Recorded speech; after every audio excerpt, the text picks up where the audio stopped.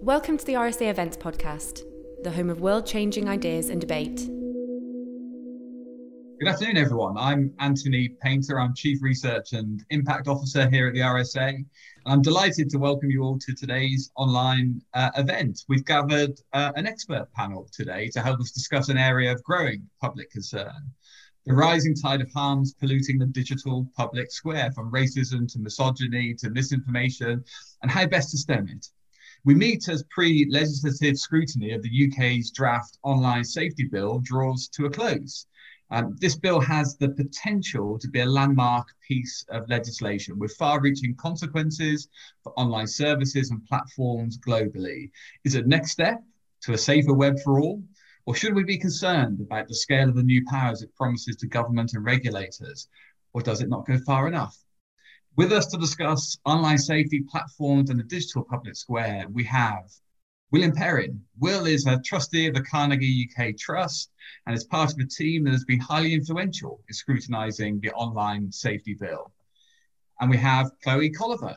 Chloe is head of digital policy and strategy at the ISD, the Institute for Strategic Dialogue, and is highly respected for her research shining a light on the darker side of the web, in particular extremism and disinformation. We have Helen Burrows. Helen leads the content and services policy team at BT, and she covers issues including digital inclusion and consumer fairness, content delivery and media policy, online safety and data. And we have Reema Patel. Reema is Associate Director at the Ada Lovelace Institute and a leading expert in public attitudes, public deliberation, and inclusive citizen engagement on AI, data, and digital ecosystems. She's formerly of the RSA parish as well. Welcome back, Reema. Always very welcome. So thank you to all of you for sharing your time today, and it's great to have you with us. I'm going to start off with Will. Will, do you think you can give us just a bit of a primer on the online safety bill? What's it trying to achieve? How far do you think it's going to achieve in this? What's missing? And what does the concerned citizen need to know? First of all, can I say, as a long-standing fellow of the RSA, what an absolute pleasure it is to be here to talk today. But asking me to give a primer on the online safety bill is like, it's been going on for so long, it's like asking someone to give a primer on Doctor Who, frankly. How's it going in the last decade? But Carnegie kicked off work on devising a regulatory regime for social media back in 2017, 2018, when working with Professor Lorna Woods. I was pleased to sketch out an approach at Carnegie UK Trust that said, well, one of the ways we can regulate these colossal companies that span such a huge breadth of human activity is the way in which we regulate other things that span huge breadths of human activity, which is to bring in essentially a statutory duty of care, that companies should take reasonable steps to prevent reasonably foreseeable harms arising from their operation of the platform to people who use the platform and indeed society at large, because these have been enormously successful companies for their shareholders. And that's what anyone who runs a company is obliged to do. They're obliged to protect and enhance the shareholder interest. But we've got to the point where the operation of the companies was so impactful across society that there were societal interests that, of course, corporations won't take into account because it costs them lots of money, it's very inconvenient, it diverts them from a profit motive. And it's perfectly legitimate for regulators in a democratic society to step in and say, no, you as a corporation should focus on the public interest as well as your private shareholder interest. And the online safety bill, which was introduced, was published in draft earlier this year, is the government's first shot at taking forward the set of proposals that we first outlined back in 2018 at Carnegie. The bill has in it essentially two primary duties of care, a duty of care focused at harm arising from criminal content and a duty of care focused at harms to children. And both of those duties of care are reasonably well drawn. They're not perfect, but it is a draft bill. So it's a very good time to polish them up a little bit. And it has a very weak duty affecting harm to adults. And I'll come to that in just a second. But around those duties, the government has built to its credit a reasonably effective regime for Ofcom, the current broadcasting regulator, to provide regulatory oversight to how those companies deliver their two and a half, I sometimes say, duties of care. And so they have quite an effective Ofcom regime sketched out, and the government's put in some very important caveats to a duty that reflect the significance that some of these platforms have taken in public debate. They've put in not quite exemptions, but they make platforms consider very carefully speech which is of democratic importance, freedom of speech in general, and to some extent, to a lesser extent, privacy as well. That might already be covered by data protection, of course. So all of those things are reasonably good framework, actually.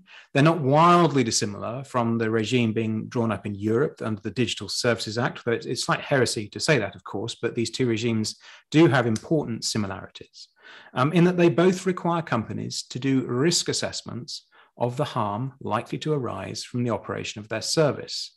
And this is how we regulate, and the RSA looked at over the hundreds of years of the RSA's existence, many, many, many times. The way in which you prevent harm arising from industrial activity is in the modern world to make sure the company that makes that harm is performing a good risk assessment and then is taking steps to mitigate or prevent the risk it can foresee arising. And where, in your view, does it fall short, Will? So it falls short in a number of areas. And of course, the government, having put forward a draft bill, won't expect civil society to come back and say, oh, it's all great, it's all fantastic. That's not the way it works. So a draft bill process with scrutiny by a joint committee in Parliament enables us to point out some of the shortcomings. We think basically it's far too narrowly focused. It doesn't really address broader harms to adults, issues such as the racism experienced by England's footballers, really made a terrible faux pas there, by England's footballers a few months ago, is not properly addressed by the bill. That's in part because it's a framework bill, so it creates a framework within which the regulator must operate. But the government hasn't gone far enough to fill in the details of that framework. So there are many, many areas where we don't know how it will work. One area, though, where we can see how it will work, that is a great concern, is that the government has, for no apparent reason, given itself a very broad set of highly intrusive powers to fiddle with the way Ofcom does its regulation. And this is against international conventions for the regulation of media, where the convention is that you have a highly independent regulator whose job it is to make decisions outside of a political context. Okay, well, I'm going to pause you there. I think that's a key issue that we'll come back to in this relationship between government and the regulator. That I want to bring in Chloe to the conversation. Chloe, you spend a lot of time trying to understand disinformation, how it's spread, the impact it could have, how heightened it can be in terms of a range of impacts on society, from extremism to misinformation or disinformation about health. Could you say a bit about what this idea of disinformation is about, and then maybe say a little about how you see the online safety bill responding to the threat and risk of disinformation or not? Thanks very much, Anthony, and thanks for bringing together such a timely conversation. Well, clearly, COVID has sadly taught us more than anything about the real world harms that can take place off the back of online mis and disinformation. Very early on, we saw research that showed that exposure to misinformation about COVID-19 was having a very real effect on people's willingness to abide by public health guidelines, for example. And vaccine hesitancy will continue to wreak havoc with efforts to try and move us all out of this crisis in the long run if the disinformation ecosystem around vaccination is not dealt with appropriately. So, we've learned a lot from what we've seen develop in the disinformation world throughout the pandemic. And we've also learned a lot about what's missing in terms of responses to that. So our latest research on COVID-19 disinformation has shone light on a few bits of that. So one would be the policies themselves that platforms have to clearly deal with or set boundaries on this kind of content. And quite shockingly, throughout the pandemic, it's been extremely slow and reactive for tech companies to even put in place the wording and the policies that tell their users what is and is not allowed around disinformation, especially around COVID and public health. We might even look at something like YouTube's recent announcement to ban all vaccine disinformation on its platform, not just COVID-19 vaccine disinformation, and think back to say, well, what difference might that have made to previous health crises or previous health risks when vaccination disinformation was having a severe impact on children's or adults' health? So there's a backlog and a delay in the policies. The second is enforcement. And our research has shown recently that there's a huge enforcement gap in terms of the application of those policies on disinformation and misinformation. something like fact checking, which can help to spread accurate information about these things, is just not being applied on platforms like Facebook or YouTube. It's sporadic, it's incomprehensive. And then finally, we don't understand how the systems themselves, the recommendation functions, for example, on these platforms are proactively making these problems worse. Our research has shown an 100-fold increase in followers for major anti-vaccination influencers over the last year on Facebook. We don't know, without regulation or transparency, how much of a role the platform itself has played in that rise and how much the public's interest or kind of proactive searching for this content plays. So that's an interesting black box for us at the moment. But the other thing I just want to note here is that our focus on COVID shouldn't mean that we're not thinking about other kinds of disinformation or misinformation that are detrimental to either individuals or, importantly, society and democracy as a whole. And we also do a lot of work studying election mis and disinformation. And you don't have to look much further than January the 6th in the US this year to see that disinformation about elections, voting, election outcomes can have an extremely real effect on public safety, on people's trust in the democratic process, in their ability to take part in the democratic process as a voter and a citizen. We know that foreign states have got involved in that many times over the past decade. We already see this year a number of pro-Chinese Communist Party covert networks online, or continuing use of Russian media online to try and sow doubt in election processes and outcomes. And for the bill, that's really relevant because, as Will has already mentioned, there is a real gap here in harms that affect adults that are legal, like disinformation. There's also a gap, though, in harms that affect society and the democratic process as a whole, rather than that affect individual health or well-being or the psychological or physical effects that might have. So there's a worrying gap here in a few specific areas of national security, of public health, of public safety that are really left out of the scope at the moment, even though on the face of it, the bill is quite broad and has quite a systemic approach to dealing with these kind of problems. I think it's the RSA. We share those concerns, and in fact, a report that we're publishing today, "Platforms in the Public Square" by Ash Singh and Jake Dushanda, raises exactly those concerns. Very, very briefly, Chloe, just before I bring in Helen, can you just for those watching, can you just sort of say something about this, sort of very briefly, about disinformation versus misinformation, how they may differ or overlap? Absolutely. Yeah, no, it's a really critical difference, actually. So disinformation is generally the term used to imply intent behind falsehoods. So purposefully misleading someone through information. And misinformation doesn't have that intent. So it's when you might share, spread, or create false information, but not knowingly to deceive someone or the audience that you're reaching. So during COVID, what we've seen, sadly, is a crisis in both. We've seen people who are purposely exploiting the situation to try and spread falsehoods for their own agendas, but we've also seen a huge increase in accidental spread of false information, for example, between family and friends over WhatsApp, or rumors about the side effects of vaccines that get spread through different social networks. Brilliant, Chloe. That's excellent. Thank you very much. Very, very, very clear. Helen, I'd like to bring you in. And BT is, of course, part of the ecosystem of information. It's not, what we don't provide the services that are central to the focus of this particular bill, which are more about sort of user-to-user services and search services. However, obviously, as part of the ecosystem, you will have a perspective. And what would be interesting to know is how has BT sort of thinking around misinformation, disinformation, the public square evolved over the last 2 or 3 years? And how does that sort of play into your sort of reaction and response to the online safety bill? Yeah, so something that I think for us as a business has been very much influenced by the pandemic, actually. So when this project kicked off, I think it's fair to say that it felt like this aspect of the bill was one where we were more of an observer. There's some parts of the bill, sort of serious harms, criminal harms, where we are a direct actor, we are involved in blocking of serious criminal content when there's a legal mandate, that sort of stuff.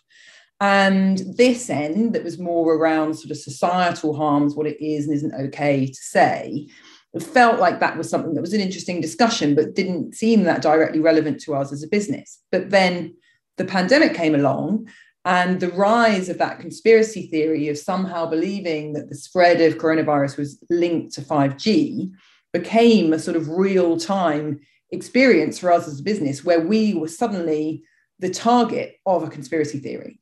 And that had very real-world impacts. So across the industry, there were over 100 attacks on masts, mostly arson. Some of them resulted in serious damage that impacted coverage, generally not of 5G, because at that point, 5G rollout was relatively early. It's not necessarily clear to a layperson what a mast is doing and whether it's 5G or not. But some of those attacks were successful to the extent that they disrupted service, brought the mast down for a while. Some of them were near things like critical infrastructure, sort of ambulance stations, that kind of thing. It did have impacts for our customers. There were thousands of customers who, for a period, had no mobile service because an attack had damaged a mast near them. And that was across the industry. It wasn't just our business. It also had an impact on our teams that were working, trying to keep the network up, trying to repair things. They experienced quite a lot of physical intimidation, some direct attacks from people believing somehow that they as an engineer were somehow part of this conspiracy. So that experience, I think, was very real and drove thinking from sort of top to bottom of the business at the time. And I think really what we experienced there, that was happening. And we were talking to government about it, of course, and government was engaged and they cared. They were telling everybody to stay at home, to do stuff online if they possibly could. We were also talking direct to the platforms that were the biggest source of it, Facebook, YouTube. And yet, even with all of that attention and our resource, it was really hard to bring about meaningful change and to reduce the amount of this content that was circulating online. And I think that really drove an understanding internally for us of how the current system, such as we have one, and it is a system. I think there's a sort of sense of, the current state of the internet is free, but it's not really free. It's a system with drivers that, as Will outlined, tend to be commercial drivers. And at the minute, that current system is inadequate. If a company with our resources, with government support and direct relationships to the largest platforms are struggling to get meaningful change, then what chance is there for some other conspiracy theory that isn't that immediate and well-resourced in terms of needing to do something about it?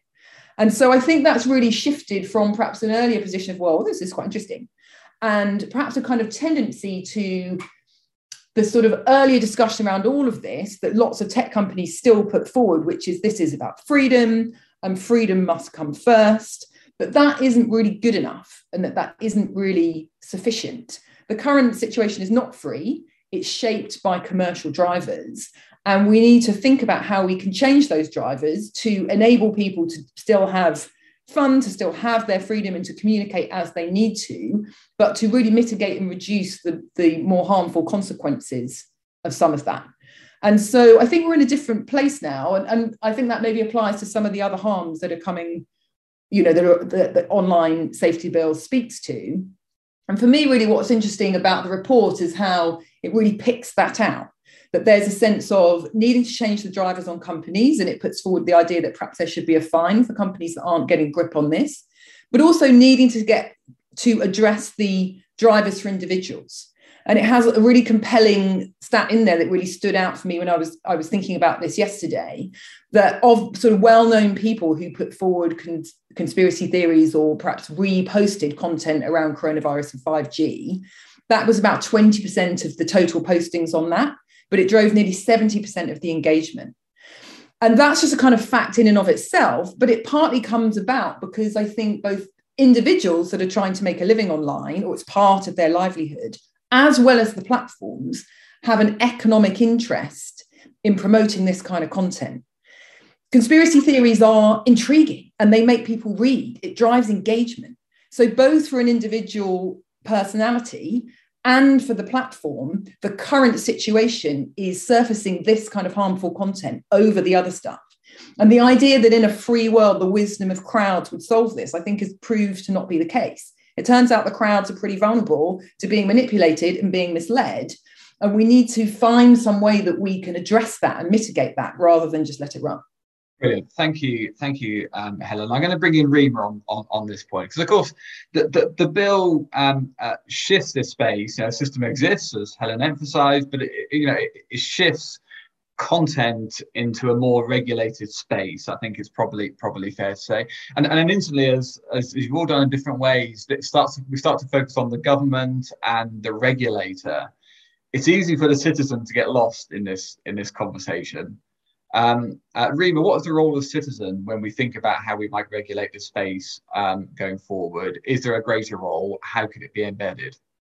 It's a really interesting question. And the first thing I wanted to note is the extent to which there has been a really live civil society conversation with a very broad range of views on the terms and the parameters of this bill. So it has been contentious, quite controversial. A lot of people have had a range of different views and perspectives about it.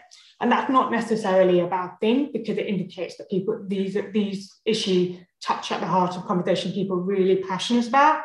And actually this question, which is what the next way public square should look like, the digital public square, or actually an extension of something that's quite historic, the RSA being part of, where, those conversations in coffee houses that then have become part of the next way. And Anthony, you'll know that my work has focused a lot on the quality of dialogue and discussion that people are able to have, as well as the quantity of it. And if you think about the digital space, you've got a lot of citizen dialogue and discussion, but what you don't see much of is informed, thoughtful interaction of different perspectives.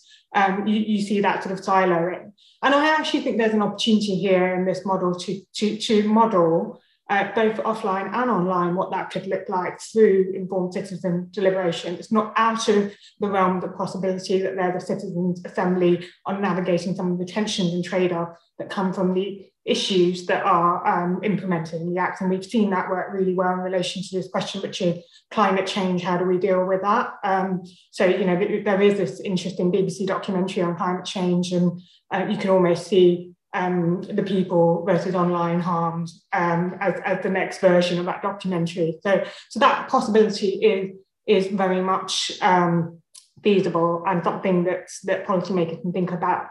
One of the things I'm quite interested in here is actually the design end. So when we're thinking about something like Taybot, you saw an algorithm that was introduced that was aiming to do something quite experimental. And then people began to feed Taybot on social media deliberately inflammatory messages. And then Taybot learned those messages, and that had the impact of a lot of racist and sexist statements emerging from Taybot. And so there's a really important point, which is thinking about this at the end of design. So how do you ensure that you're thinking about the impact assessment of such an algorithm and foreseeing that is a possibility that might happen? And here it's really important to think about things such as impact assessment that enable us to develop algorithmic systems that don't lead to unintended harm. So going beyond the legislation, thinking about how do you build in auditing, evaluation of such impact, assessment seems really useful and important in this context and in this case. The other thing that is really interesting is the wider context that we're operating in. So last week, we did see a GDPR reform consultation deadline. And in the context of that, of course, there's a wider conversation about individual data rights and a conversation about global coordination and the UK's ability to be part of the global discussion and debate. It's worth noting that platforms are global, they operate on a global scale, and there's something really important about making sure that we are able to retain a seat at the relevant table so we can influence technology practice. So that's an important consideration as well. Back to the point around citizen deliberation, why does this matter? At the end of the day, this is not just about preventing harm, it's about creating a positive vision for the type of society that we want to live in. And as the pandemic demonstrated, that society has increasingly moved from purely face-to-face to hybrid. So this is, in my view, a conversation about the next wave deliberative system that we want to build and an extension of that. So just focusing on harm is challenging, just focusing on legislation is challenging. My question is, how can we have that broader conversation about what our digital public square looks like? Brilliant. Thank you, Rima. You've opened a fascinating area of conversation, and we'll come on to that, I think, in the next phase of the conversation. Where we seem to be coming to often in this conversation is this sort of balance between a duty of care of different players, the platforms themselves, as well as government and regulators, versus freedom of expression. There's lots of different models for grappling with the tensions inherent to that question, actually. And I wonder whether the online safety bill is kind of landing in the right sort of territory, and maybe by, through improvement, by including a greater role for citizen deliberation, if you get closer to the right point. But where do you think it needs to shift in terms of that balance overall? Should it go more towards where the French government has gone, which is more a sort of duty of care perspective? Or do you think that the dangers are too great? And, for example, the open rights movement would say, actually, because the dangers are too great of making interventions on misinformation and disinformation, that actually you should have a far more of an open internet that safeguards freedom of expression over care. So where are we at? Are we in broadly the right place, Will? There is sometimes a false binary debate that says this is about freedom of speech or censorship, or that says that we shouldn't regulate the internet. This kind of thing is not very British. That forgets some uncomfortable truths, that we do not have an absolute right to freedom of speech in the UK. We have a balanced rights regime, and often people overlook the right to personal physical and psychological integrity of people who are victims of online hatred and online harms, rather too conveniently at times, I think, because the regime requires some balancing. And people often overlook as well that for over 100 years, there have been different forms of extremely well-run media regulation in the UK. The BBFC since 1913, regulating film distribution, self-regulating it. Broadcasting regulation, very deeply intrusive regulation of those media, of television and radio, and also self-regulation of advertising that have all worked reasonably well. We have reasonably good structures that allow those to happen. And I occasionally just take an issue with the fact that these are giant free public squares. The platforms that cause the most harm are just giant advertising platforms that manipulate people's views in order to sell more advertising. I think it's slightly out of touch a little bit. Say this is a public square, this is a great public forum. It has some of those attributes, or it had them 10 or 15 years ago, but now they're increasingly being driven for commercial gain. And so it's quite straightforward to bring in forms of regulation, to my mind, given the context in which we, and indeed the European Convention of Human Rights, provides explicitly for the regulation of broadcasting and the regulation for cinema. It says it in the convention. So I think this is a very modern approach to that, but one needs to fall back on strong institutions of the sort that we've had in the UK and in many Western European countries to regulate media, a strong independent regulator that is at full arm's length from government.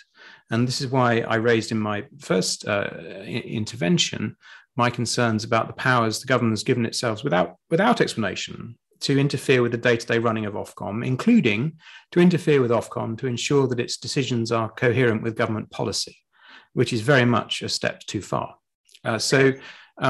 This is something I know the Scrutiny Committee is fully aware of, many members in the House are aware of, and we'll see how many amendments get put down, as we've suggested a raft of amendments from Carnegie to limit the Secretary of State's powers to make sure that we continue with a strong, effective, independent regulator in this area that will see us well, as it has done in other difficult media sectors. Rima, Will makes, I think, an interesting point around public square, and obviously the platforms of the type we're talking about are not the public square in and of themselves. They are part of the public square and components of it. Does it surprise you how much in these discussions there is an absence of a wider conversation around the type of public square we want in our modern democracy, or to be a modern democracy, you might even state? So I wouldn't say there's lack of that wider conversation, but it's interesting to me how disconnected these conversations are. It feels to me almost reflective of the issue that we've got. There's a very interesting conversation at the moment happening about the GDPR reforms, but they seem not to be very linked up to the conversation about online harm. There's also another conversation that seems to be going on about platforms and business models and the way they work and operate. Some really interesting ideas coming out of that, including what public interest BBC style models might look like for platforms going forward. So no shortage of interesting ideas there. What strikes me is that it's fairly lacking in being quite coordinated. That's just an observation from following these conversations. They often tend to be dominated by very different voices and different perspectives. And there's a really important coordination role there. There's also a separate conversation happening in industry circles around standards and impact and assessment. And then also a separate conversation in circles that I'm increasingly part of around citizen deliberation on the impact of technology.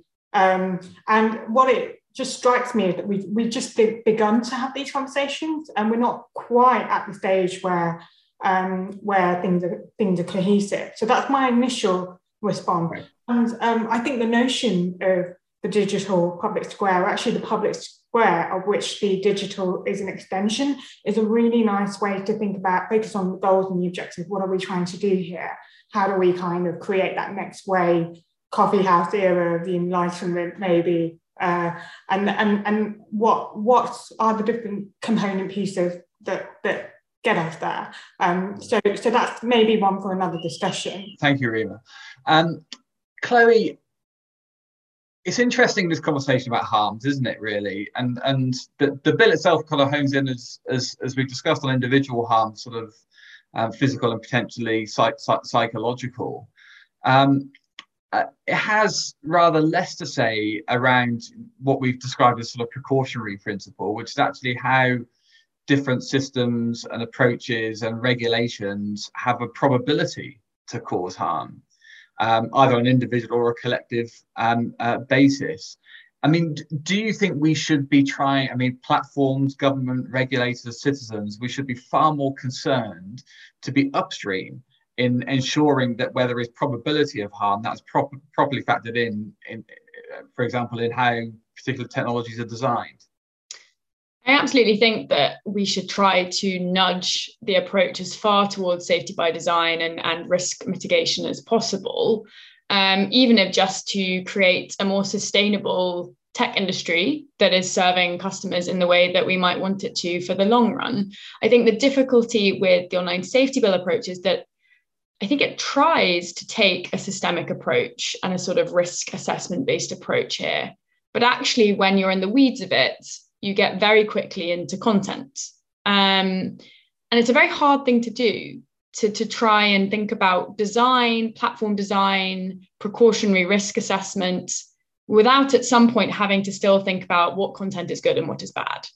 And I think we try to get ourselves out of that difficult conversation sometimes by saying, let's take a systemic approach rather than content-based approach, but realizing that the two do at some point have to meet. So I think that's where the most work needs to be done here, not just in the UK's approach, but also looking at Europe and the Digital Services Act, looking now France, Germany, the US that's starting to have these conversations, in Canada, is that tension. Because we do want to build regulatory systems and platforms' own policies, terms of service and decision-making that is thinking ahead on these things, that is future-proofing as much as possible from harm. But actually, I think we're stuck a little bit in how to do that without always having to refer back to what content fits within what bucket. Brilliant. Thank you, Chloe. Helen, let's go on to the platforms themselves. I mean, I remember being at a sort of a roundtable a couple of years ago, and one of the spokespeople for one of the platforms basically said, fine, you want us to be better regulated and behave better, well, legislate for it then. I kind of thought it was astonishing, because it kind of didn't show an attitude of being particularly on it and ahead of the game when it came to public safety and reduction of harm. Where are the platforms in all of this? Do you get the sense that they're, I mean, of course, they said nice things about the bill and the need to regulate and so on. Do you get the sense that they're reluctant travellers in this whole conversation, or are they rather more engaged in those that kind of sort of systemic link to content analysis that Chloe was talking about. And obviously in the background of all this, we've got Frances Hogan and her whistleblowing on Facebook and so on. So where are we at? Are they being honest brokers in this whole conversation from your perspective? I mean, it varies, I think. You know, they certainly have their commonalities between them, but they're not all in exactly the same place. But overall, I would say no. I mean, I think our experience of them, and there's been sort of other topics where there's been discussion about regulation, say notably copyright, where we were on one side and they were on the other. And I think my personal experience of that is they are very sophisticated and formidable campaigners. And they are far too smart to come out and say, we hate this regime and we don't like it and it should stop now, even if internally for some organizations that is really what they think. I think, honestly, actually, that take of, well, regulation is needed is true and is somewhat in sort of earlier iterations of the internet, where it was more perhaps about smaller sites, some of which had various types of harmful content. BT and other ISPs were sucked into a discussion about, shouldn't you be blocking certain types of content? And our view, which took a while to evolve, but is a pretty consistent one now, is we are happy to block occasionally when required, but we want there to be an independent legal basis for that. And particularly, we don't want as a company to be put in the position of having to decide. For actual access on an internet connection, that's a pretty blunt instrument.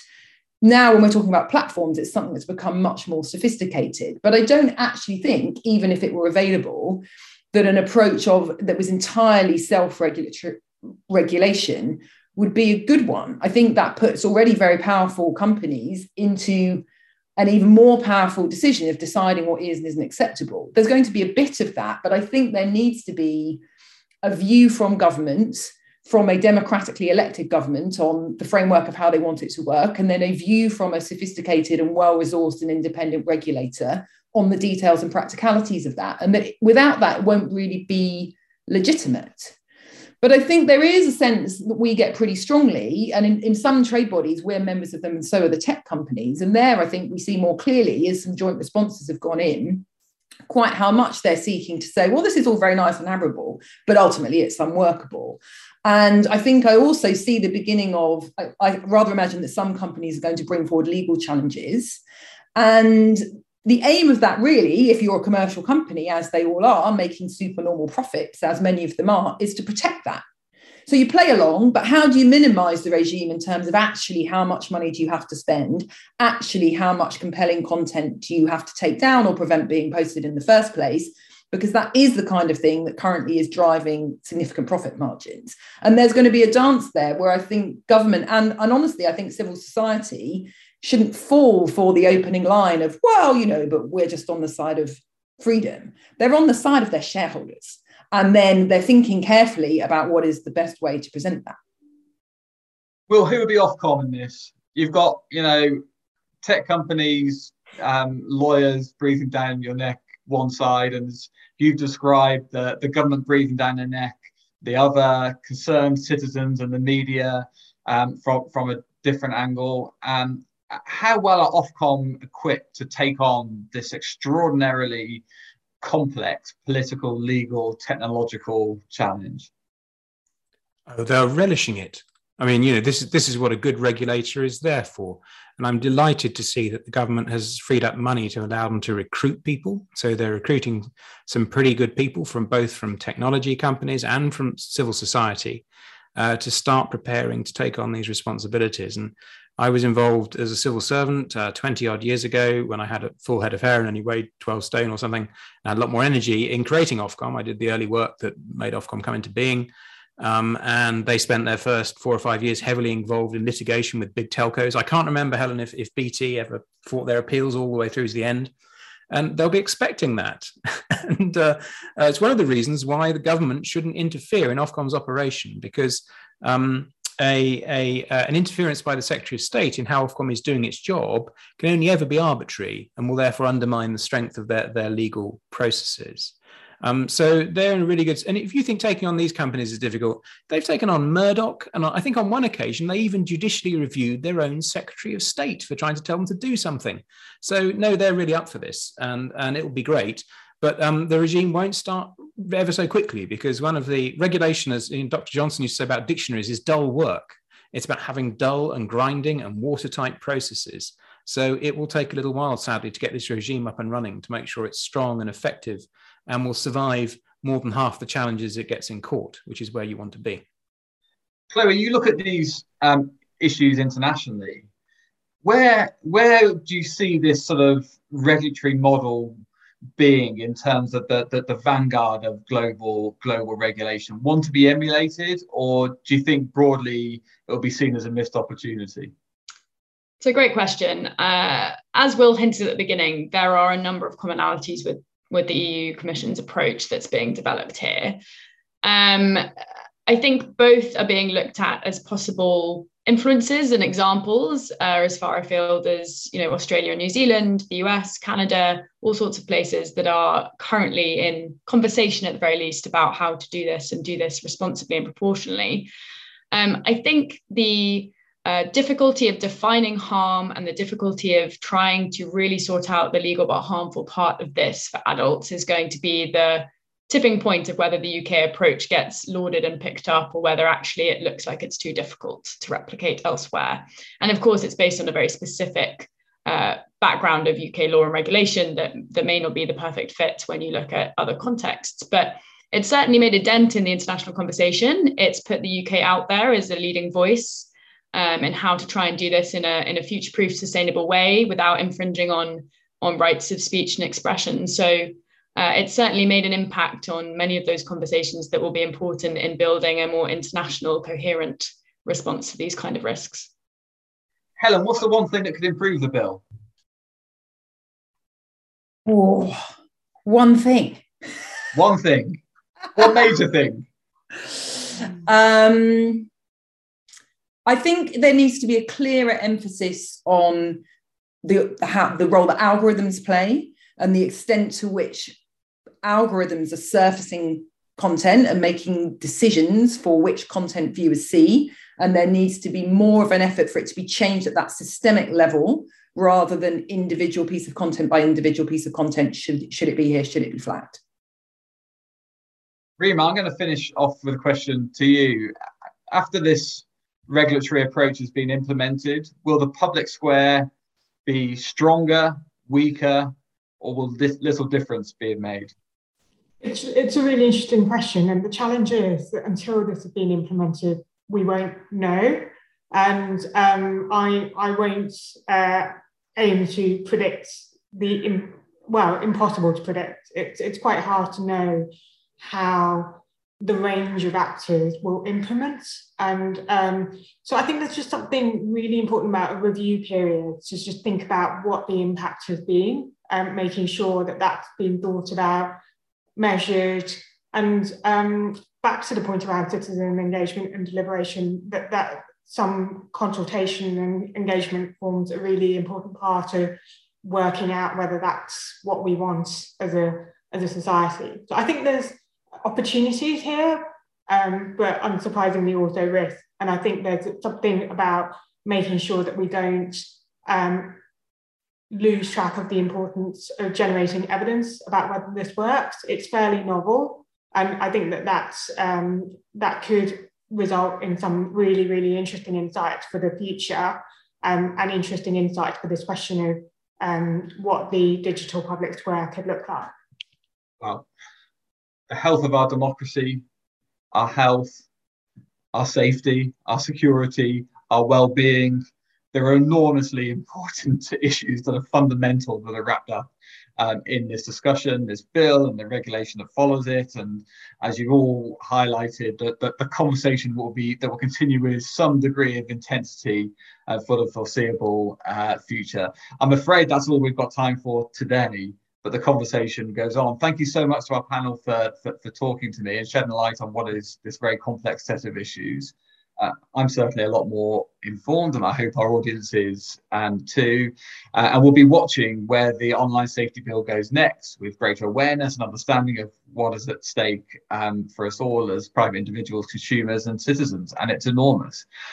Please do stay tuned to the RSA channel for more events like these and updates on our research work. You can hit subscribe here on YouTube and visit the RSA website to find out what we're up to and how you can get involved. You'll also find links in the chat to our new report, Platforms and the Public Square, by Aisling and Jake Dusander, which is published today and explores many of the issues we've discussed today. Loads of great links in there to other ideas and content, including from today's panelists.